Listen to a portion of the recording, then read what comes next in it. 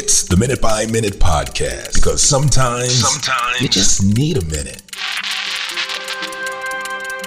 One of the craziest things that I've ever heard is when sometimes you hear a woman say, well, you know, like if they have a dog, they'll say, if my dog doesn't like the man, then he's not meant for me.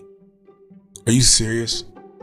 Like, are you serious right now? You've been waiting on this dog hand and foot.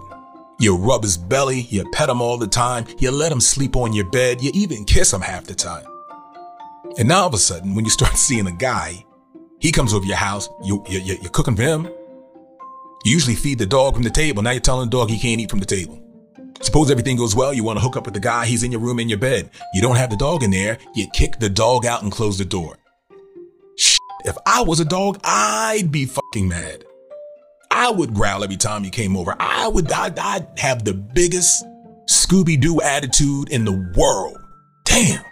Keep buzzing.